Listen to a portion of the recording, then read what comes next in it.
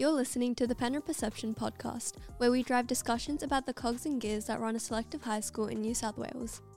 In today's episode, we will hear from Miss Berry, who teaches in CAPA, as well as two Year 11 art students, Bhavika and Amiya, who are very excited to share their thoughts and personal experiences with our school's many art programs, including their reasons for choosing it and why they think their junior years should do it too.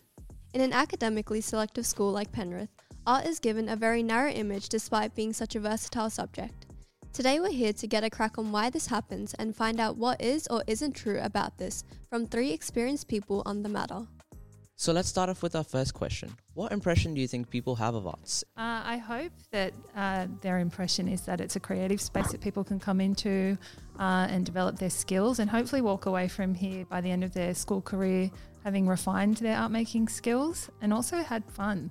Art is meant to be fun, it's meant to be enjoyed. So I'm hoping that when people come to us in visual arts that they are enjoying themselves, and that normally leads to success. If you enjoy what you do, you want to keep coming back, coming to the art rooms in your recess and lunch like Bhavika and Amiya do over here. And, it goes hand in hand. The more you spend time on something, the better you become at it. I would also say that a lot of people think that art is just for people who are creatively inclined previously, but starting off, I wasn't that great, but I would, like Miss Berry said, I definitely develop my skills. And I think you just need an open mind and be able to express yourself in a creative way and just be open to new ideas, trying new things, having fun. I might also add that it's also quite rigorous in terms of the writing. So some people think that art might be considered a bit of a free. That's a term that I've heard a few students throw around, and it really isn't. The more time you spend in the art room, the more you realise that there is quite a bit of theory involved in terms of learning about different artists and their practices, but also writing. We write quite long essays and a lot of short answer responses, and it helps support other subjects where you might be writing, such as English or history and those sorts of humanities subjects. Well, I myself, I'm not really engaged in art so much, so I don't really know what you mean by the theory side, because I've only been exposed to the creative and the more constructing the art part of it. So do you want to kind of delve into what you mean by the theory behind art? Well, it's actually 50% of the course is art history and criticism. So the other 50% is art making. So students will learn to talk about artworks, they learn to write about artworks, they learn about artworks from a range of cultures and time periods. And quite often there's an overlap between art history and general history as well. So quite often find that our students who are studying modern or ancient history have a better understanding of visual arts because the two have a lot of overlap. Yeah, there's a lot of essay writing, and in our recent exam, it was all theory. And the good thing about it is that you can write anything and justify it, because if everyone's interpretations are different. And while someone may see one artwork as X, somebody else might see it as Y. And they're both completely acceptable responses because everyone just has different interpretations of art. So are there any misconceptions about taking art as a subject? One really common misconception, I would say, is what is covered under art. A lot of people think art and they go painting or drawing, but there's so much more that is covered under art. Photography, for example, is covered by art in HSC. And even within painting, there's so many different types of materials you can use, so many different styles. Recently we did lino cuts, which is we etched into a plate and then we printed it. But there's also so much freedom and creative expression that you can choose what you want to do within set limitations.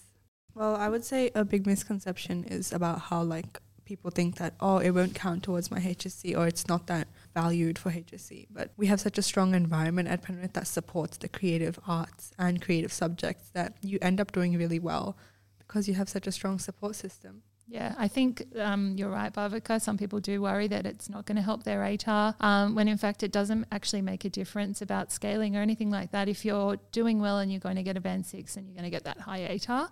The other thing is that people think, why do visual arts if I'm not going to become an artist? But in fact our skills, the skills that you develop in visual arts are quite transferable. And they also involve things like problem solving, which can be used in a range of careers. So I think students probably need to have a bit more of an open mind when thinking about choosing visual arts and how it can help other careers such as architecture or design, or maybe they'll become a curator. It doesn't necessarily mean they're going to be in a studio with a beret on at an easel creating a painting for the rest of their life. The other thing that students may not be aware of is that they actually complete half of their HSC by August. So half of that examination is done and dusted by August, which is a pretty comforting thought when you have so many other exams to do. And then the final part of that puzzle, I guess, is completed in November when they sit their written examinations. So the part that's completed in August is the body of work. So students have plenty of time to be prepared for that written examination at the end. So the pressure is off, even though bodies of work might sound daunting. We're very organised here and we make sure that there's ample time for completion of both aspects of the course.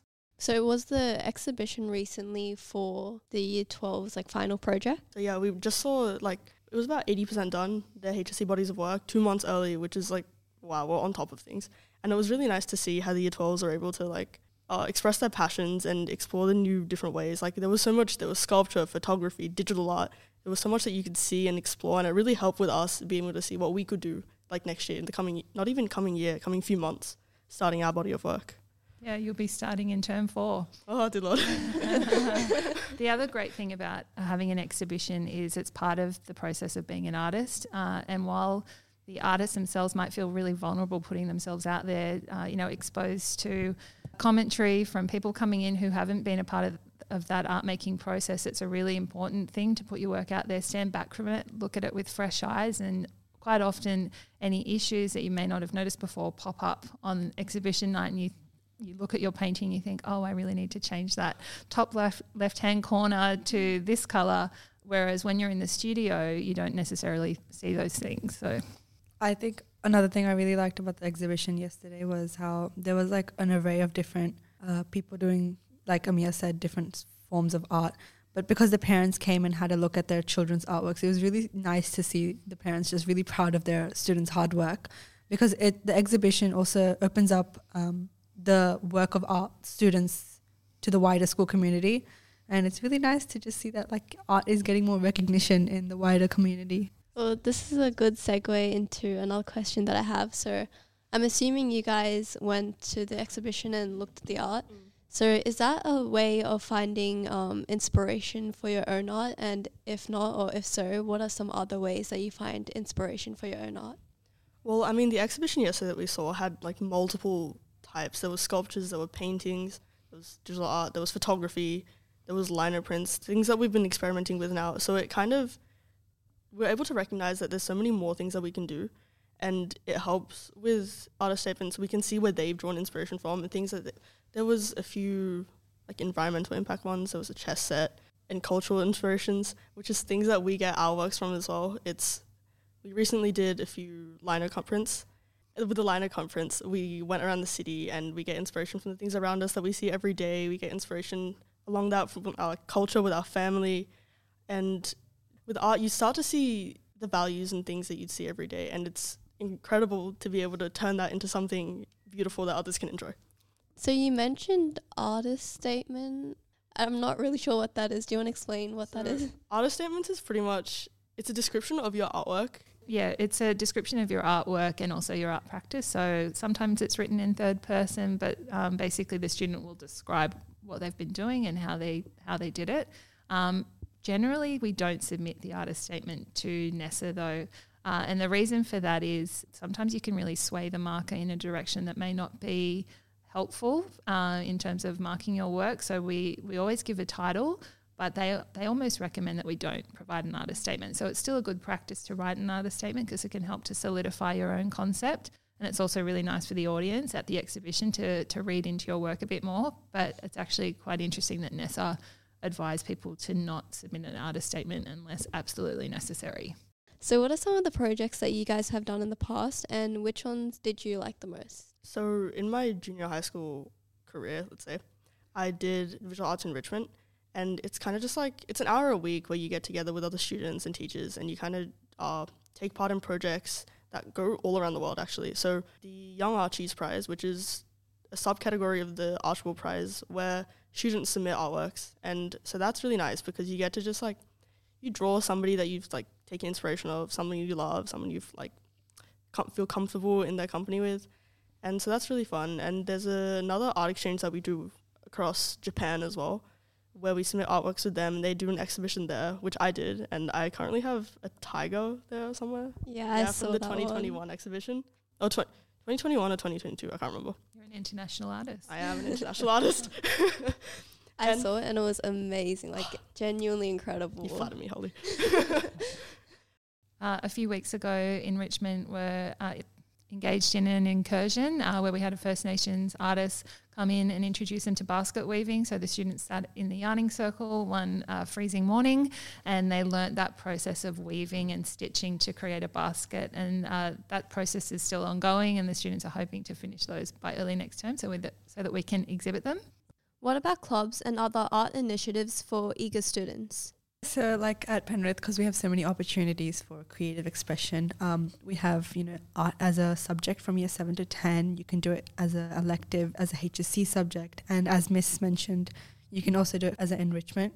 But we also have an art club, which is run by me and one of my friends, Hazel. And basically we just run it once a week, one recess a week, and we just let people come in and do something that they choose, and it's more people focused because we get to do what you want and we develop the skills that people want.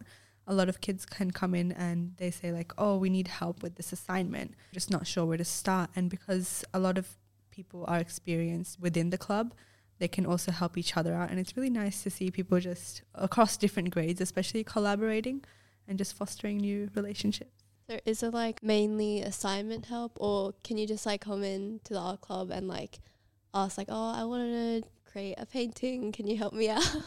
Absolutely. It's anything and everything that you want to do. It's because there's no such set limitations as such. We engage in activities that the members of the club want to do. Yeah. And then we just facilitate those as they want to do. That's great. So do you guys have a lot of people so far? We have a small team right now, about 7 to 8 people, but we're happy with that. Okay. I mean, I feel like given the amount of effort you guys put in and like what you guys have to offer, people should really consider joining the art club. Yeah, we're happy to welcome new members. So if you want to join the art club, I believe it's once a week. Yeah, so it runs at Tuesday recess in the art room, C13. And the enrichment is? The enrichment is run by Mr. Wallace, and that's Monday mornings, 8 a.m. until 9 a.m. in C14. So how long would you guys say you'd usually spend on each artwork? So, I mean, it depends on if you're trying to learn a new art form or you're just practicing one that you've done or you're working on a major work. But generally, because since I started artwork, I've been really into sketches and pencil drawings, and they can get very detailed. And so it can take me hours to get through one drawing. And then sometimes I'll feel like, oh, I don't feel like doing this. I'll try another one. I mean, if I enjoy it, I can kind of just like sit there and do an artwork for hours, and I'll have something going in the background, some music, like an ambiance, if you will. That just helps me just keep going. So it's not really about the time. It's more about just how I feel, when I'm doing it. Yeah, and I just wanted to add, like, I know Amiya does a lot of fine detailed stuff, but like I have artworks that I started in year 9 and they're still ongoing. And I have artworks where I spent like the whole day just going project after project. It really depends on your motivation, your effort, and I guess how much you, like Amiya said, how much you feel about the artwork. As for school projects, we're often given a set time frame. That our most recent project, we had most of the time to do it, but the next one where we're doing clay things, we have only 2 or 3 weeks to do it. And I guess that really teaches us as well time management skills, because you have to balance art theory and art practice in the set time frame. Oh, Miss Berry, do you do like any artworks yourself? I try to. I haven't actually made any consistent work for about 5 years, and that's coincided with the birth of my second child. So I've been a little bit busy. But before that, I had an exhibition, and I'm a ceramicist. I'm also a photographer, but ceramics is my first love, I guess. And I've got a pottery wheel at home. It's currently in my shed collecting dust. But when I do go to make artworks, it usually involves clay. Miss, I'm so jealous that you have a pottery wheel at home, because like I don't really tell people this often, but one hobby that I really want to get into is ceramics, but pottery wheels are really, really expensive. They are, and they're also hard to come by. I think during lockdown, a lot of people decided that they wanted to get into pottery or ceramics, and so a lot of them got purchased. And I think that's also quite telling that during lockdown, when our lives were not as we knew them, a lot of people turned to the arts and found it therapeutic, and it sort of completed that void that they were sort of missing because our lives were turned upside down by lockdown. Yeah. Do you have any other art forms that you've also done in the past or you would like to do? I think, look, I'm not a very good painter, and I'm happy to go on record and say that, but I quite enjoy watercolour, and that was something that I actually did in lockdown. I did an online watercolour paint your dog workshop, which was really enjoyable, and I always thought that I didn't like painting until I did this, and now I find that I choose to sometimes pick up the paintbrush and watercolours at home if I've got a spare few hours, and so that's been really nice to reinvigorate that and sort of, dive into something that I didn't know I actually liked. What about you, Bhavika? Do you have any art forms that you kind of lean towards? Mine's complete opposite because I'm more confident in painting. I think that's what I've been doing since I was 8 or 9, and it's just what I'm most confident in and most comfortable in. I was actually quite scared trying out new things in year 9 and 11 because I was like, oh, what if I fail at this? What if I don't do great? But I think the support from the teachers really helped, and I've also been able to refine, my favorites, which was painting in different forms. I've experimented with different materials, different types of paints. What was the longest you've spent on an artwork?